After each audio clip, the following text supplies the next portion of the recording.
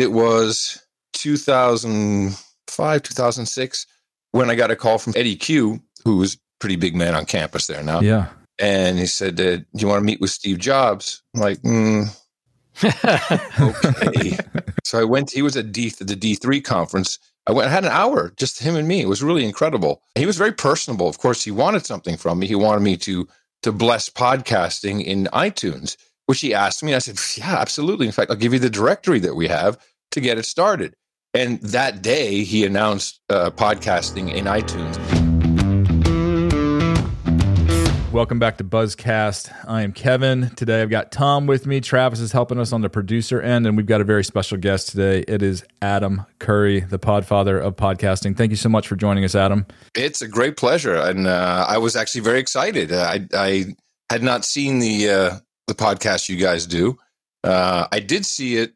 Where did it show up? It showed up somewhere like, oh, okay, they do a podcast for their customers. That's kind of cool. So I did see it, but I hadn't actually checked into it yet. Yeah, we use it for a lot of example stuff. So you'll see as we're adopting new tags and stuff and working with the podcast index, kind of the first feed that we always hit stuff on is this one, which, for better or worse, sometimes we mess up our stuff, but... I know the feeling, believe me. I know the feeling. I've messed up plenty of feed. Yeah. So a lot of people who listen to our show and a lot of people who are Buzzsprout customers love podcasting, but they're relatively new to it. So they don't necessarily know the whole 25 years or 20-year history? I don't even know. I'm old, Kevin. It's been about 15 years. 15-year history of podcasting. And so I'm sure you've told this story a million times, but would you mind telling it again? Maybe the high-level overview version of the history of podcasting. How did you get started? How did this whole space come into existence? Okay. I was living in Amsterdam. I grew up in Amsterdam, the Netherlands, and then moved back to the States. I'm American, moved back to the States, and eventually wound up doing MTV, et cetera. And then I started one of the first internet advertising companies called Think New. It was OnRamp, and then we took it public, and it was Think New Ideas. And after a couple of year run on that, it was time for me to leave. I was just sitting around in suits all day, and that was fun to take a company public. That was really a lot of fun. But I was kind of like, okay, I got to find something else to do. And so my daughter had been born in New Jersey. My wife then at the time was from the Netherlands. So we decided to move back and see what was going on. And in the Netherlands, they are one of the first countries to really have cable to every single household for cable television. So they were a test bed for a lot of media experiments. And because they had this infrastructure, they got cable modems very early on. So in 99, everyone kind of had a cable modem. And this was a revolution because we had always on internet. Not that it was fast. No. But you didn't have to dial up. So no more, for anyone who remembers that. You didn't have to dial up. It was always on, but it was slow. And there was really, the computers were kind of ready for a multimedia type experience, but the bandwidth wasn't there. So we had real audio and real video, and nothing was really great. And certainly, if you hit an MP3 or a QuickTime, then you'd click on it, you wait 10 minutes, and then you make a cup of coffee, come back, okay, it's done, play it. So I thought, why not have some kind of system? And this is in 2000. Why not have some kind of system that knows what I'm looking for when it sees something new, it then downloads it, but doesn't tell me until it's there? So then you're just kind of removing that wait time. You're just shifting it away to some other space that, what I don't know, I can't hurt me, I guess. And I had this idea, was walking around with, I called it the last yard. I wrote a piece on a blog post on it. And at the time, Dave Weiner was really building out RSS. He had Radio Userland, which is a kind of a cool app that worked as a server on your local computer. So the interface was done completely through a web browser, just talking to the local server. And it was a blogging tool, or one of the first, I think, or the earliest blogging tools. And it also had an RSS aggregator in it. And funny enough, it was called Radio Userland, which is like, oh, okay. So I've been a radio guy all my life, so I kind of had that radio idea. And I thought, wouldn't it be cool if, just like with what RSS does, where it captures kind of the stories, you go back and read them later. Well, if we could put an attachment, a file attachment that would download, and then it would be ready for playing. And I actually went to New York and met with Dave, and I think he at the first meeting, he was like, this VJ guy, whatever. But I was pretty persistent, came back the next day and showed him in his software my idea. And he ultimately said, okay, I'll implement this, but under one condition, you never, ever use my software again, because that was horrible what you showed me. So, okay, that's fine. That's good. And thus the enclosure element of RSS was born.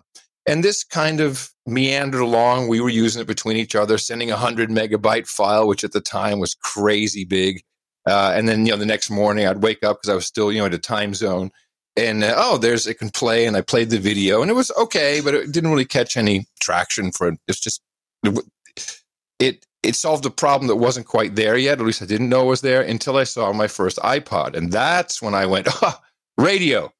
Because the first iPod was that white thing with the dial. It looked so much like the Sony transistor radio my grandmother gave me when I was a kid, which I listened to the basketball games under my pillow when I was 6 or 7 years old. It was right there. I was like, no, it's not a jukebox. That's a radio receiver. And then I put the two pieces together and said, well, why don't we find an MP3 file that's attached to an RSS feed and then take that out, download it. And I actually built this in AppleScript, which is take someone who's really a developer and take AppleScript. You got like a mess on your hands, but I was able to make it work. And so it would look for one feed, look for a new enclosure, download it to iTunes at the time, because you still had to sync your iPod. It would trigger the sync, and then you'd pick it up, and it would be right there. It would say a playlist was created. That was the name of the show, and then the episode, and podcasting was born. And I immediately started doing a show called The Daily Source Code, because I knew that we needed radios. We needed radios on the other side, which really today has become the podcast app that you use to listen to shows. Very analogous to what we're doing now. I would talk about the developers who were working on these podcatchers, as we called them. And we learned a lot of things. I mean, just crazy stuff. When you have a very minimal modem connection and you subscribe to a feed and it starts to download 50 episodes of something, this is not a good.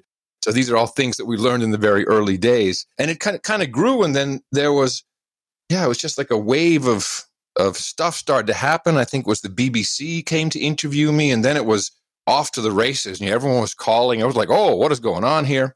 And it was 2006, I think, 2005, 2006, when I got a call from Steve Jobs. And he said, actually, it was Eddie Q, who was a pretty big man on campus there now. Yeah. And he said, do you want to meet with Steve Jobs? I'm like, okay. So I went. He was at the D3 conference. I had an hour, just him and me. It was really incredible. And he was very personable. Of course, he wanted something from me. He wanted me to bless podcasting in iTunes, which he asked me. And I said, yeah, absolutely. In fact, I'll give you the directory that we have to get it started. And that day, he announced podcasting in iTunes. It's a pretty funny video because he plays a stick piece of my show where I'm ragging on my Mac, and so he knew exactly what he was doing. Total show guy. So you had a directory of podcasts before Apple. Yeah. It was called iPodder.org for a whole bunch of reasons.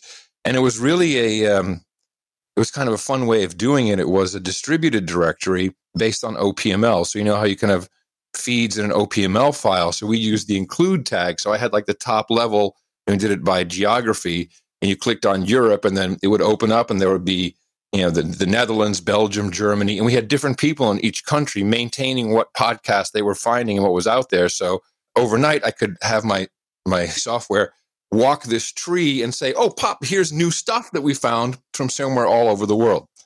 Granted, when Apple launched, the directory was disappointing because it highlighted NPR, PBS, and I will say Tony Khan, WGBH in Boston, I mean, he was early on. He was a big believer. He dragged NPR into podcasting by the scruff of their neck. And it was good programming, of course, but it wasn't quite the free feel and people experimenting that we'd seen in these podcasts. That we didn't have any of this equipment. We didn't have cool things to connect to each other. We barely had Skype, I think. We just about had Skype, maybe not even. Was there any resistance from the old media? Like radio or anybody else, did they see this as a threat, or did they just see it as a side project, as something totally irrelevant to what they were doing? Very similar to when I was at MTV in the 80s and very early 90s. I'd registered MTV.com because this is before the web. I had a Gopher server. I mean, I was running a Gopher server, and I had Adam at MTV.com email address. And I was using it on the air, and I went to the legal department, and I said, Van Toffler, who now I think is the CEO of the network. And I said, hey, man, I got this MTV.com. It's just me. I'm just using it for me. Is that okay?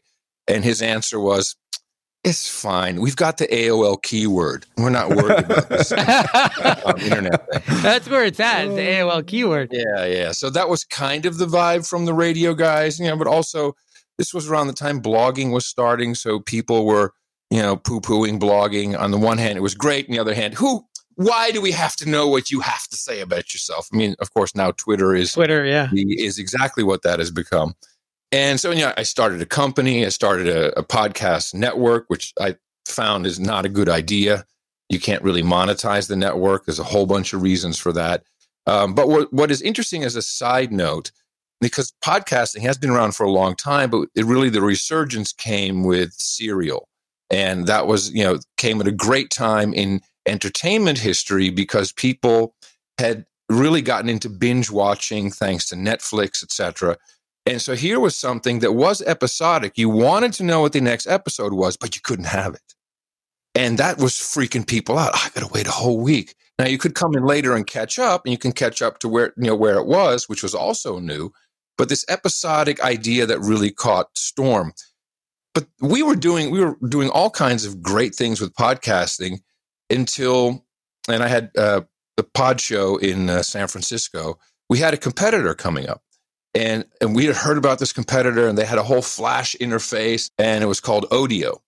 And we were just waiting for this thing to launch, and they never launched. And it never happened. It was really strange. But they launched something else, and it was a weird kind of service. And the one thing we always struggled with, certainly in the beginning, was explaining subscribing to a podcast. That immediately made people think it's costing me money. It's like a magazine subscription. And they had something they called Follow, which I thought was a genius idea. Now you have to know that Odeo had pivoted and became Twitter. So they took basically the underpinnings of podcasting with, RSS and changed the subscribe to follow, and it just took off and it went crazy. And then, Facebook was coming on the scene. Then YouTube came on the scene. So, podcasting was a very, very slow grower throughout those years when everything was basically, oh my God, look at Twitter, look at the Twitter fail whale was bigger news than anything in podcasting. It was just, it was a thing. So it took quite a backseat for a number of years. I think the iPhone had to play a big part in it too. When the iPhone came out, having the podcast app and just people having access to that kind of bandwidth on their phone to listen, so you didn't have to, download it on your computer and listen on a computer, but you're listening right there on your phone. Like that made a big difference in podcasting. Right. And so this is where I made a mistake, or where I didn't realize my mistake. But once you have the, because we didn't have the smartphone, we were thinking MP3 players, iPods, and that was kind of your radio. But with the iPhone, it switched. Now the app became the radio. And I'd never had to worry about radios throughout my entire career. I needed a transmitter, I needed a microphone, and I could do my thing. Radios have always been there. You get radios free in the mail. Weather radio, wind it up. The radios are everywhere, and they have no inherent value. And no one's really put any development into radios. It's like, we went from AM to FM. We have digital. We have some, like in Europe, mainly RDS, so you can get some information flowing through to your receiver. No real innovation. And when it comes to podcasting, it truly is just the app. And the app developers, of which many have come and gone, and some are doing strong and most are struggling, have never been part of any value flow. There's no money running from an advertiser or a listener or anybody through an app developer. So the radios are drying up. And what happens is you get some couple of big ogres and they say, boom, we're Spotify. Here's our radio. And Apple, although they have been fantastic stewards of podcasting and have been very fair and allowing complete access to their, well, not complete, but enough access to their database, they became the de facto standard on the way in, which we don't know anything about. We don't know how many things get rejected. And once it's there, love it or hate it, Alex Jones has a right to say what he wants to say. And if that, and I understand that might be a problem for Apple and their customer base. That's okay. But that's when I said, okay, I'm going to take it back now. I want to take the directory back and we're going to put it in an independent place. So I really had two missions. One is realizing that you just can't have an entity that has any other business line than being the index. You can't have any other business. It has to be, that's its job. It can't be stewarded or shepherded by anybody who has anything else. Certainly not when it comes to advertising, because I'll make my speech short. Advertising is censorship. That's how it works. I've been in commercial radio and television for a long time. There's stuff you can and can't say when there's advertising at play. That's just the bottom line. So in order to preserve podcasting as a platform for free speech, we needed an independent index. And wow, when it comes to the actual act of free speech, it doesn't get any better than podcasting. That's what we do. It is the true nature of free speech distributed globally. That has to be protected. And having done my own show for coming up on our 13th anniversary with No Agenda, we have developed the value for value model, which proves that if you ask people to support something, they will. If you make it frictionless enough, or if you give them a reason to, it's more a reason than anything, people will support it. So I had no doubt that we could start podcastindex.org with support from the community. Thank you very much to very generous support we've seen from Buzzsprout. And I think that we're kind of succeeding in that mission while there's been this, so just as a side track to this, because of the structure of Apple mainly, there's never been a capability for innovation. Everybody has ideas. Everybody knows what they want. A lot of them agree. Some things overlap. Some things, I don't think there's anything where people actually hate an idea so much they wouldn't want to see that as an expansion of podcasting. But everyone was kind of waiting around for the big dog, Apple, to say, okay, we'll join in, we'll do it. And then as we progressed, Google came along, and then Spotify, and iHeartRadio bought Stitcher, I think, or gosh, maybe that's Sirius XM, and they're all building these little silos. So, whereas my core problem is, I need to incentivize guys who know how to make radios into making the next generation of radio. What is the next podcast experience from a listener or viewer standpoint? Can I back you up real quick? Yeah. You mentioned just briefly the idea that Apple, who have been great stewards to the podcast community, they have provided access, and as you said, not total access, but enough access to their directory. Mm-hmm. Now you're starting the Podcast Index. Can you go into a little bit more of the why that's important?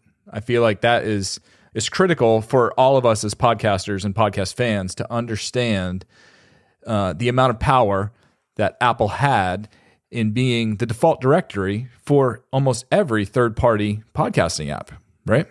Sure. As it turns out, making a podcast app is hard work.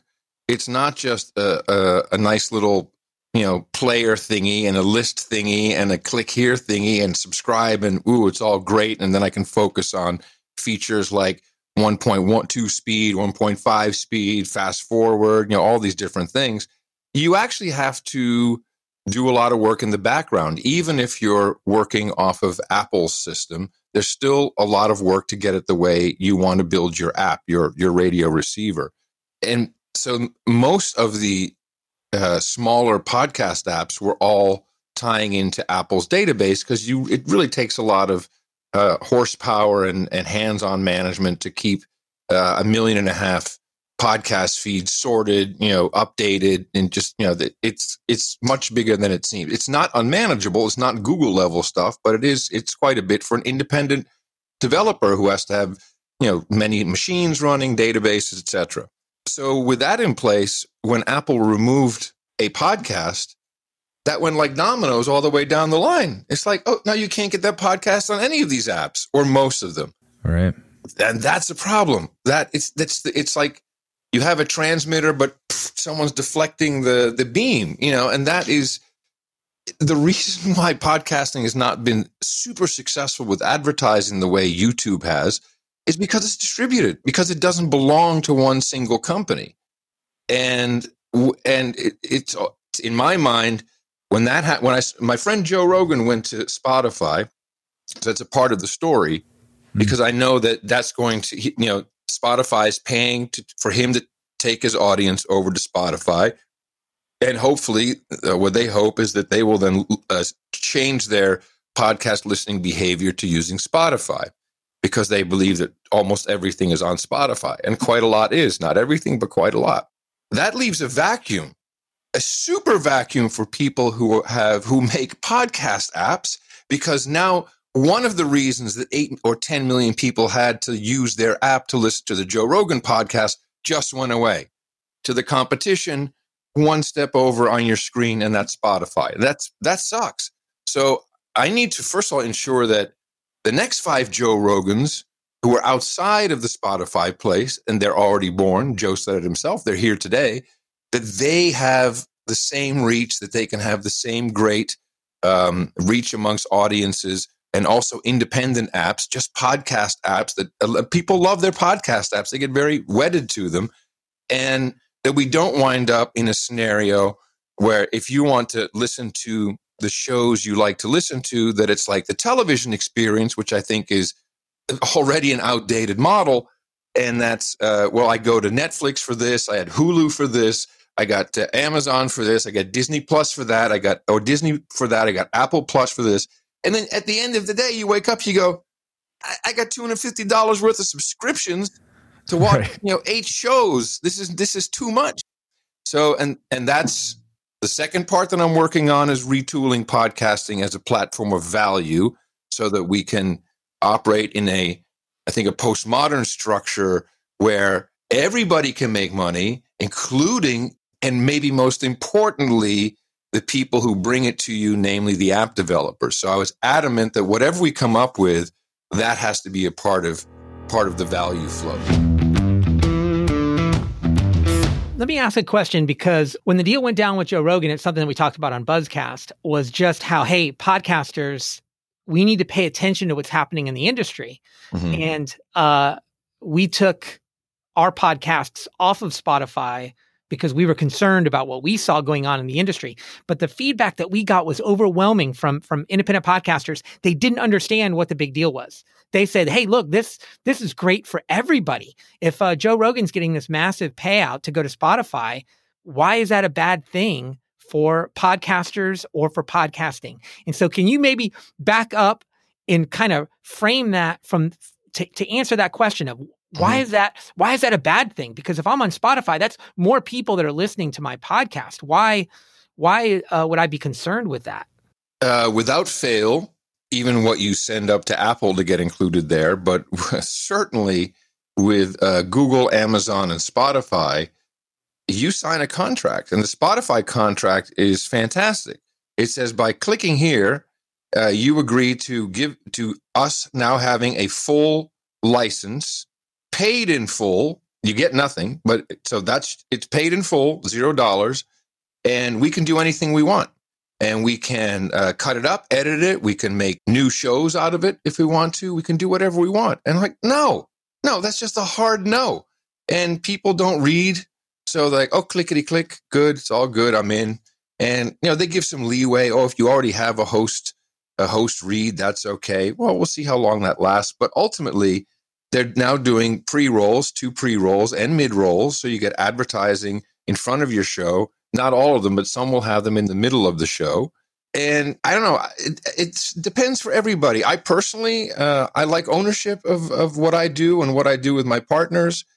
I'd never put it up on Spotify to start with. There was like they spam every podcaster and, hey, put your stuff in on Spotify. So I go take a look. I said, oh, it's already there, but it's not in my account. So I said, how is this possible? And they sent me to some website that said for a content legal copyright claim. I'll do no such thing. I'm not going to get into a legal argument with you. I'm not going to go through this form and sign anything. And 2 days later, they took it off. And I think that's because they're rolling out the ads, and they know that if they had that there without my signature, that they were in violation. So they purged that. And I was quite happy. So I didn't have to go through any process. I also am not so sure that Spotify as a podcast platform is going to be that successful. The reason I think that is the people who have been enjoying podcasts probably are different from the people who use Spotify.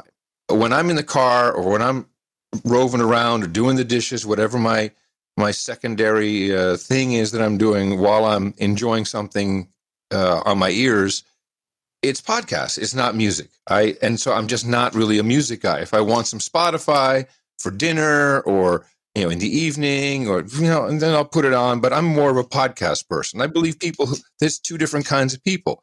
And the people who are listening to podcasts elsewhere may stick with that experience because it is an experience. If you're using Overcast, it's very different from Spotify in many ways. Spotify may catch up. I don't know. But I also know some of the numbers.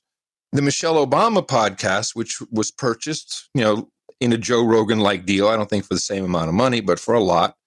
And they launched with two sponsors. It was Procter & Gamble. So they have Tide and Dawn.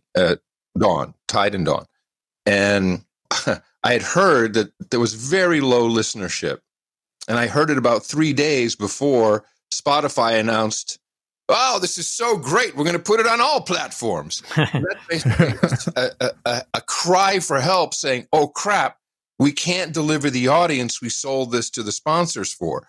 So they have a problem delivering the audience. They may have the audience. You can get it. You can buy Joe Rogan's audience. Will they stick around and listen to other podcasts on that platform? I think they still have to prove themselves. So I'm not so sure. But to answer your question a long roundabout way, I have been independent. I have not had to adhere to anyone except my partner, John C. Dvorak, on No Agenda, all my other shows. It's whatever I want to do.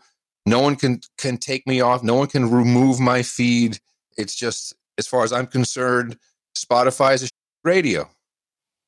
That's it. It's, and they want to charge me, or not basically charge me by saying we own this. We can do whatever we want until you don't like it anymore. Well, it's okay. I don't like it now. Now, you did say that you're not a music guy, and I just want to back up to the MTV days. Did that ruin it for you?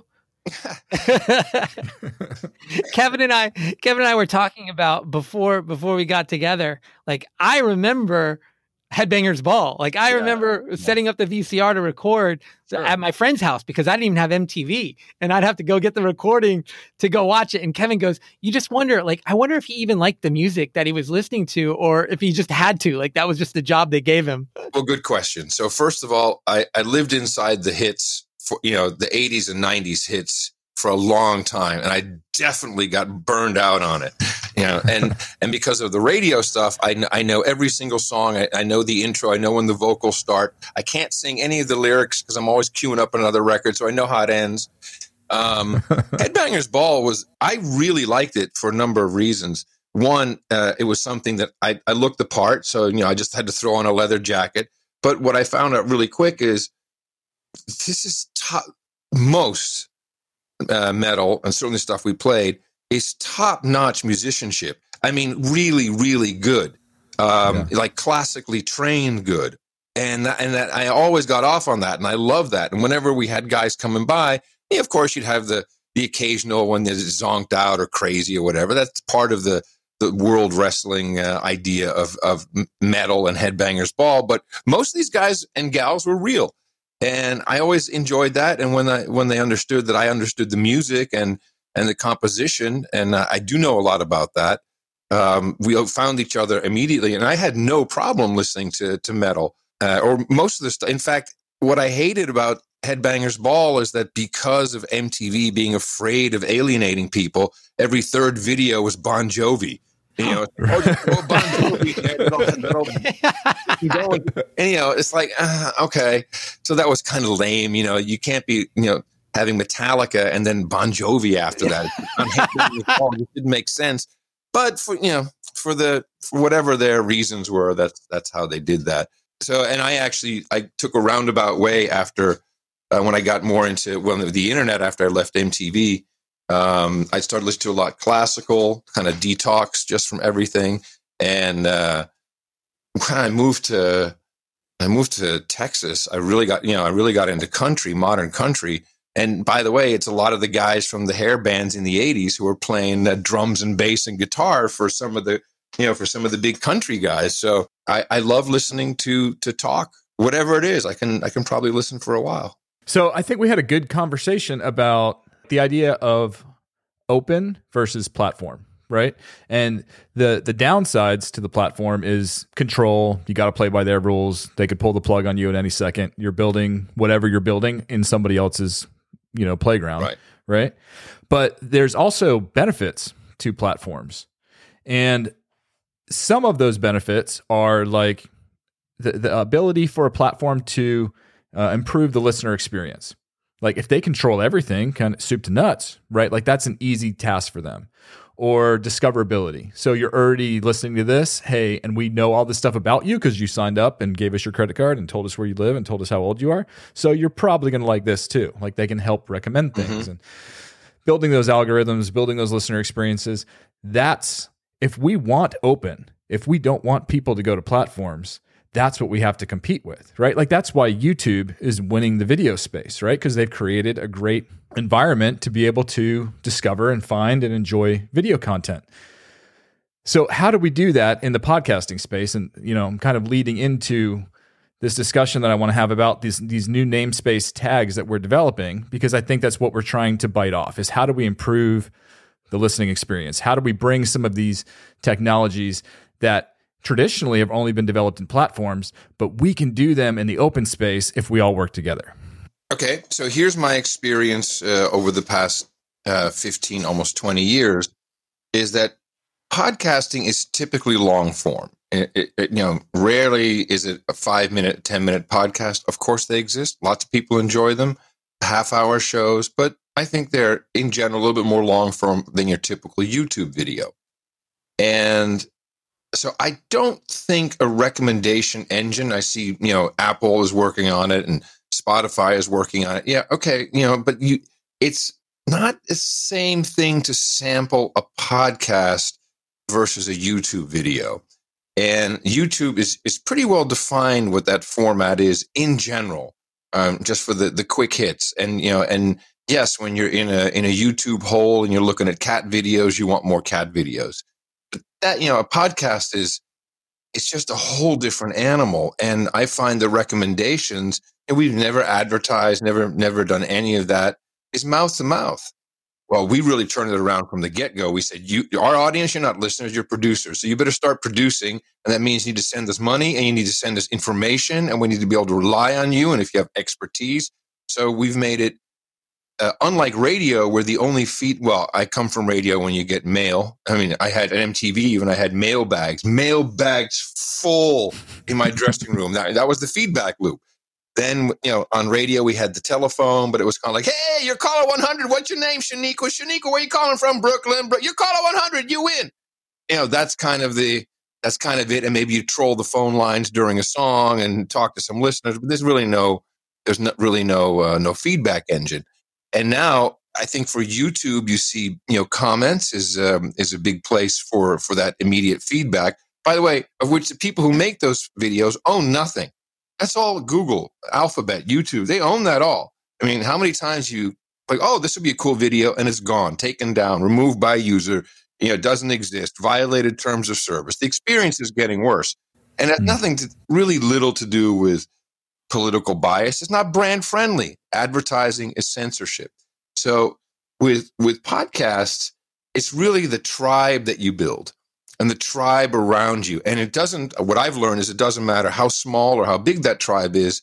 If you can communicate with them and you give them enough ways to talk to you, sure, email, sure, you can have forums, comments, whatever. We have a chat, which we call the troll room, but we have many ways for people to feedback. We also gave away all our data, everything we have. So we have 4 search engines.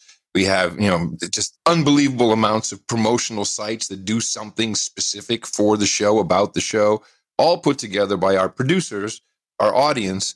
And it is a totally different beast. I don't think it can be recreated in any manner like that in any other medium. It is very specific to podcasting and that format of programming that I think we'll see better things coming from the podcast apps to help. And a podcast app also has an audience. They have an identity. It's not shining right now, but why wouldn't a podcast app be able to do deals with a podcaster and promote their podcast? This is free market. None of that is enabled. And now comes in the namespace and the expansion that we're putting in place for podcasting. And when Dave Jones and I started on this journey, we said, let's just see what everybody wants and let's not have a big meeting about it. We'll put it into the document, which, as you know, all of a sudden, smart people show up and know how to write the document and put it in the right format, and everyone's collaborative. And it turns out there's really no issue. The only thing is Apple's not in the conversation or Spotify's not in the conversation. Well, they clearly don't care about us. So why don't we make our own space the way we want it to be? And what I've seen, from captions to transcripts to ratings to, the list goes on and on. All these things are great, and everyone has one or two specific ideas they want to implement. Well, let's put it all in. And if you have something working, you're definitely in. It's good to go, because this is going to create Spotify as a podcast experience is boring. It's boring. It's the same crap we've seen for 10, 15 years. It's nothing new. It's an inbox. Now I got Podfriender where you can swipe left and swipe right. This is, that's a funny app. It's like, I'm scanning podcasts the way I would, not anymore, but the way I might have back in the day on Tinder. There's cast coverage, which is a whole different discovery mechanism by itself. But I've seen guys who are working on chats that will incorporate the podcast. Finally, we have been able to open it up, and it feels to me, I just see this flood, this rush of a decade of pent up creativity and ideas and frustration is just like spewing out everywhere. We've been doing this for a month. Look at what's happened. We've got a lot of you guys. We got Blueberry from the hosting side. Was it Fireside FM? Fireside, yeah. And the Captivate guys came in there too. So Spotify can say they show a lot of feeds, but where's it coming from? It's coming from guys like you. And that's where the innovation is going to come from. And we have a front row. Well, I can tell you, we've been excited when we found out about Podcast Index. Like you said, it was there was a lot of pent up ideas. We had tons of ideas, things that we would want to be able to bring to the podcaster listener experience, like what Kevin was talking about.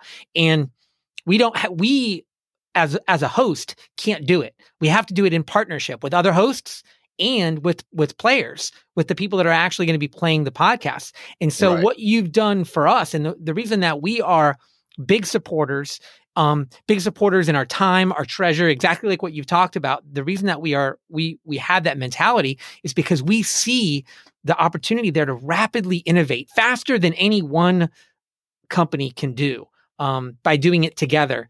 And so I'm really thankful to you for putting that group together and excited, to be able to play a part. Well, thank you. The thing is that first of all, I'm correcting a mistake. I had no idea. I didn't understand the mistake I made, but I think I went through it. It's like I never thought about the radio side of it. Also, never really thought about the actual transmitter tower side. That would be an example of you guys, depending on what metaphor you look at or what model, because it can vary and it can interchange. I think that a lot of people have tried very hard to get these things done. And to be blunt about it, all we really saw were groups and boards and governors and all kinds of official titles and fundraising and I'm like and Dave Jones, who I've been working with for 10 years we've created so many cool things that no more than 8 people use. And we've only met once in our life, but we've had this great relationship. And it usually goes like this: "Hey, Dave, got a great idea." He's like, "Okay, what are we doing?" And then, and then within 2 days, like, "Okay, I got it working. What is it?" And then we're like, "Oh, this is cool." And then I'll wind up using it for myself. He'll use it for himself, and it goes nowhere. But when I saw Joe leaving to go into Spotify, and I saw what was potentially happening with Apple as the mothership, I said, "Dave, we have 10 years of aggregation experience. We know how all of this stuff works. We know how gnarly it can be. Let's just put this together, and then let's just wait for people to show up, and whatever they want, we'll do." And the only reason I think that we are getting away with it is because of who I am. I don't have any skill, really. It's like Dave Jones is really doing everything. He's educating me as much as I educate him, and probably a little more. For some reason, it's like, it's not going to shit on the Podfather. So great. So no one really shit on me in public. So let's just run before they catch up. Let's just do it all. And I think it's the spirit. And that's what I see with Todd and Blueberry. That's what I see with you guys. That's what I see with Martin from Denmark, who showed up and listened, because of course we do Podcasting 2.0, a podcast about what we're doing, the same thing we did 15 years ago. And he's listening. I'm like, yeah, we should have a web app, progressive web app. Well, boom, there it is. Become this hive mind of, that we have people who are experts in database, which Dave is fantastic, but we don't know everything. This stuff's religion. So people are really collaborating, and I've seen it happen so many times with open source software development. It's really beautiful. And people coalesce, and it's just as much science as it is art. You can get to code in so many ways. And I'm not a coder, but I can see it and I understand it. And I actually do see beauty in it. But there never was a political agenda, because Podcast Index is there for one reason only.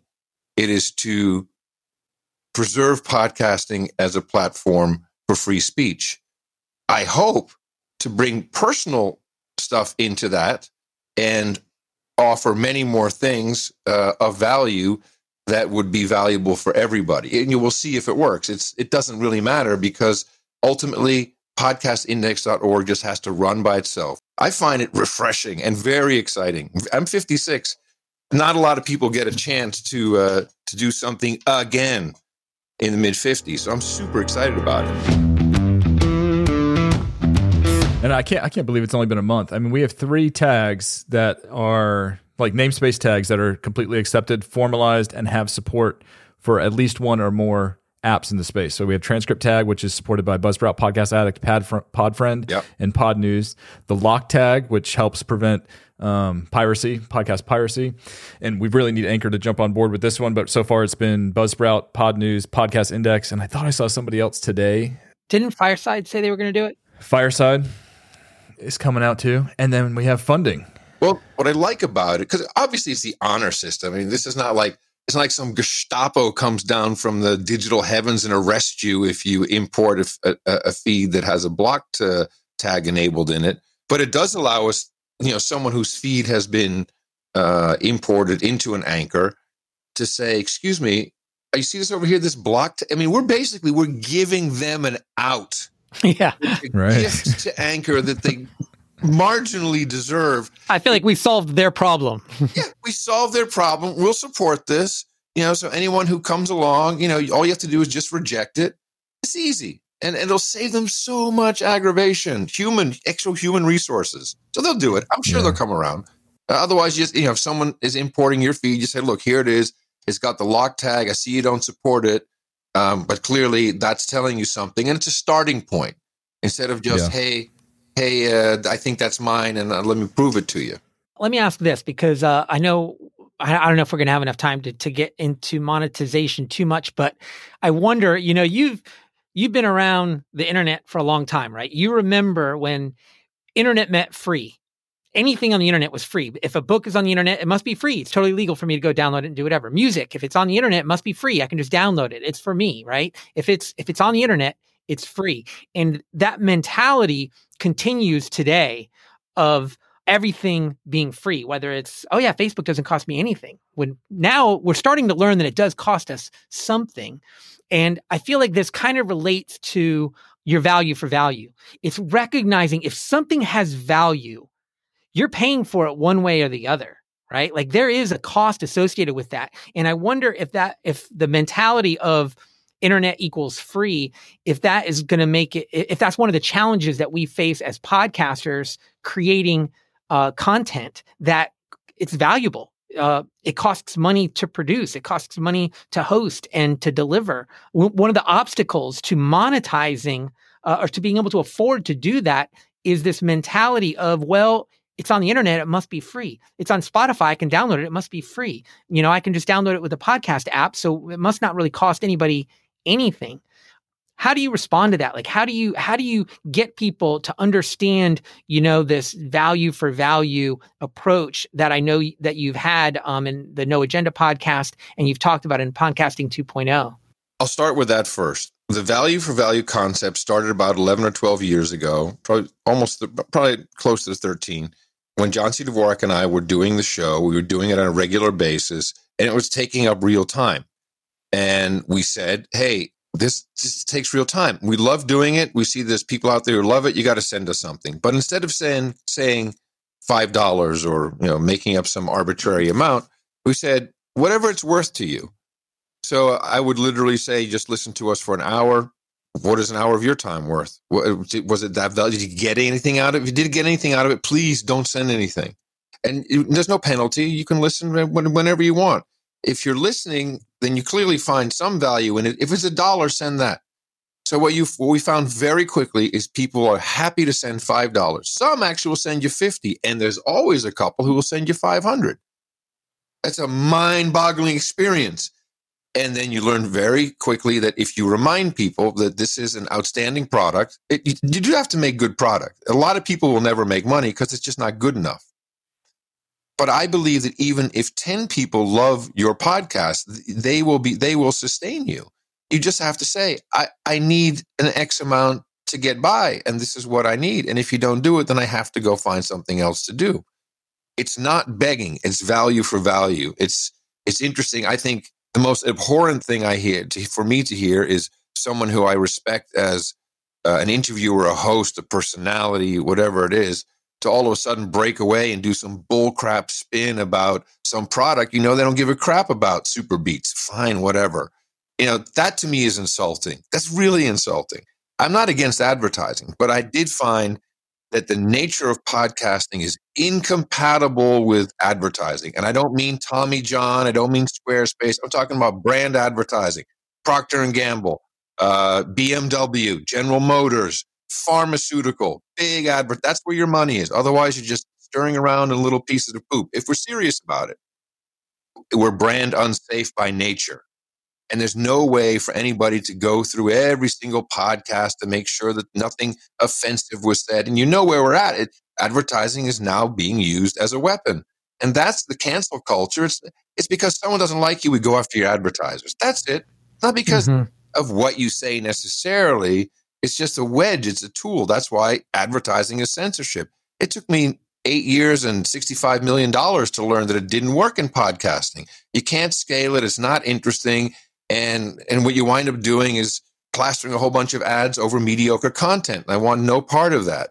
Understanding that people need to be paid, you really have to think in a postmodern way. So value for value is not restricting your access, not gatekeeping what you can listen, what I'm doing, but reminding you that what I'm doing is valuable and making the friction for you to get something to me as easy as possible. Mm-hmm. Now let me talk about the landscape, because I've thought about this and I'm not ready to talk about everything, but there's definitely a strategy in mind. So about 3% of the No Agenda audience supports it financially.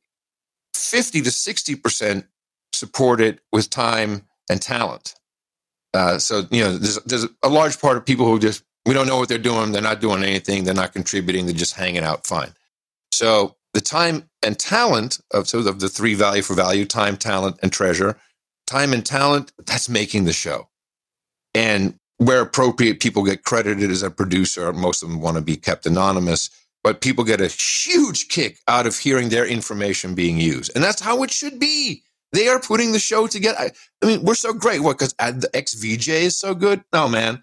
I'm just jocking away. I can pick the hits. I can put it together. I can make it flow. And I've learned a lot along the way, but it's really the producers who do that.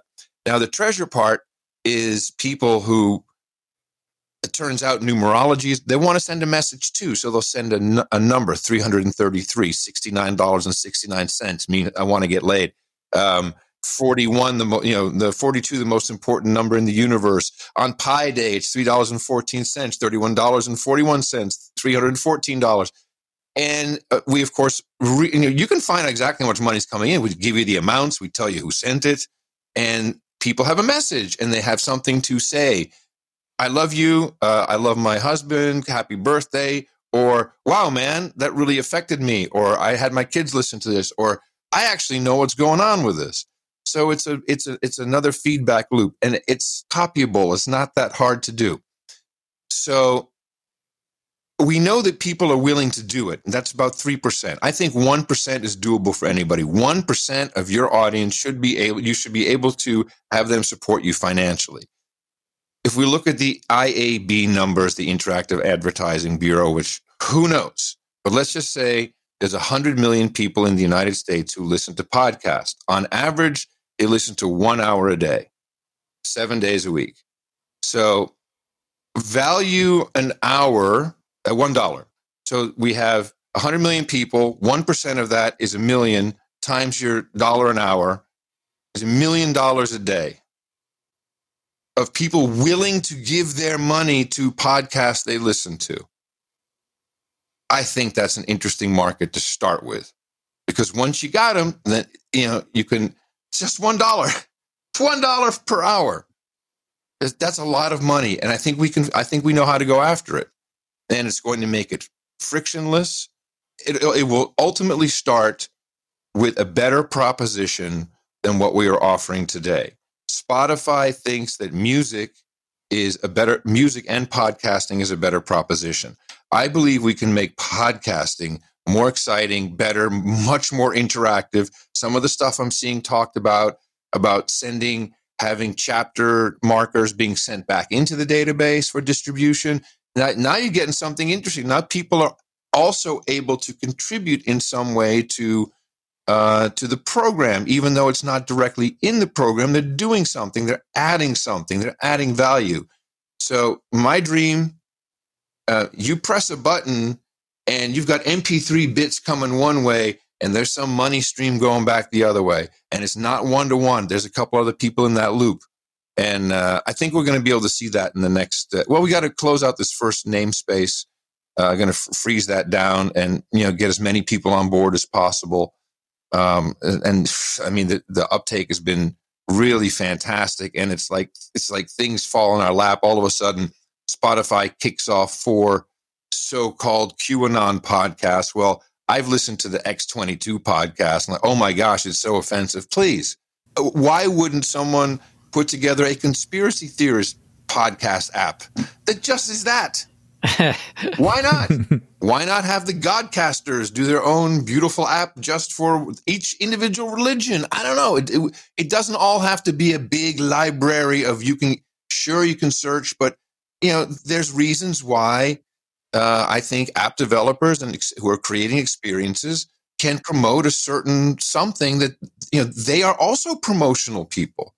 They all need to promote their wares, but I don't want them doing it for a stupid banner ad. I want them to be in the mix. So I'm going to have to back the ATM up to this puppy and show everybody, and then maybe something will come out of it. Maybe something fun will happen. But I cannot thank you enough, as when Dave told me that what you guys were doing, first of all, and how it made so much sense. You really jumped in, and that's really been incredible kind. And the blog post that really helps, and it's going to get us somewhere. It's really going to get us somewhere. Yeah, that's our hope. Hey, does Travis ever say anything, or you just make him sit there? Oh, he can talk. Come on, Travis. The mic's on, right, buddy? Oh, I love to talk. So I'm just tracking this. I'm just looking at Travis the whole time. I'm like, come on, does he say anything? So here's something that I think will be really helpful for the average podcaster that's listening. that's trying to figure out their place in this conversation. Because a lot of the conversation gets elevated to the Joe Rogans of the world and the NPRs of the world. And it's like the 1% of the 1%. Right? it becomes like an untouchable conversation, right? And so I think the thing that I would love to hear from you is the developing, and I know this is an overused word, but developing the intimacy between hosts and listeners, and the downstream effects of investing in better listening experiences, both from a index side, from a host side, from an app developer side, to make podcasting even more special than it already is, to then really help, drive that narrative of podcasting is not about getting the 100,000 subscriber play button from YouTube, but it's about connecting really strongly with a handful of people that really love what you do. So I just love to hear kind of your vision for how you're hoping Podcast Index and Podcasting 2.0 is able to bring that to life in the future. Well, you nailed it, Travis. You can't, just like you can't make a great code writer, developer, they are. Not every person who's doing a podcast, is going to be great. In fact, a lot probably will be pretty mediocre, as you'd expect. Personally, I think the jewel for podcasting is in understand, and that's the podcast. It's not really a technology issue. It's do you listen to your audience, and what's your takeaway? And I give everyone gets some form of answer on the email. You may be macroed by me to do thanks, but I meant it and I sent it. But in general, I really think the audience needs to be a part of the production. That's not appropriate for a lot of shows that people like, Serial as an example. But I personally find it a little bit boring. I want to hear the audience is a part of it, and I want people to think they're a part of it, even if they're not participating, or that there's the possibility to be a part of it through one of many, many ways. That's really a talent, and that's nothing to do with the technology. It's how do you use this medium? We always use the new medium with the programming from the previous one. So, it's taken a little while, but I think I've seen it all along is there's a different way to communicate with the audience and get them involved. And they'll support it because it's about them. Now, in this case, I have a pretty broad topic, but I could do it for helicopters and stuff. As long as I know what I'm talking about, I could do about any topic, and it would just depend on what my goals are. But I think, again, take that 1%. So if you have, if you got 1,000 people that are listening, and you can get, can you get 10 of them to listen to participate with finances, and 40% giving you other things? I think that's the magic right there. It's like this. You're doing a podcast for your customers. I mean, why am I even telling you this? You figured it out already. I mean, you are doing exactly what I'm talking about. This is for your community, your tribe, whether it's 10 people or 10,000. Thank you so much for coming on and talking to our audience, and I hope that this helps our customers and our fans understand what we're doing and why we've invested so much time, effort, and energy into supporting the Podcast Index and working on this namespace and rolling out features that might not have necessarily been at the top of your list. But we see that they're important, and they're important not just for Buzzsprout and for the Buzzsprout customers, but for the community at large and protecting the space that we all care and love. And so that's what we're doing. That's what we're excited about. Adam, we thank you so much for kicking it off and for being the Podfather and for your time today. Thank you. And again, thank you so much for what you guys have been doing individually and as a team. And pay attention, everybody, because this doesn't happen all that often where you get a whole bunch of people who just have some loose common goals working together and sprouts and trees coming out of it. And anyone who's listening or watching can be an active part of that.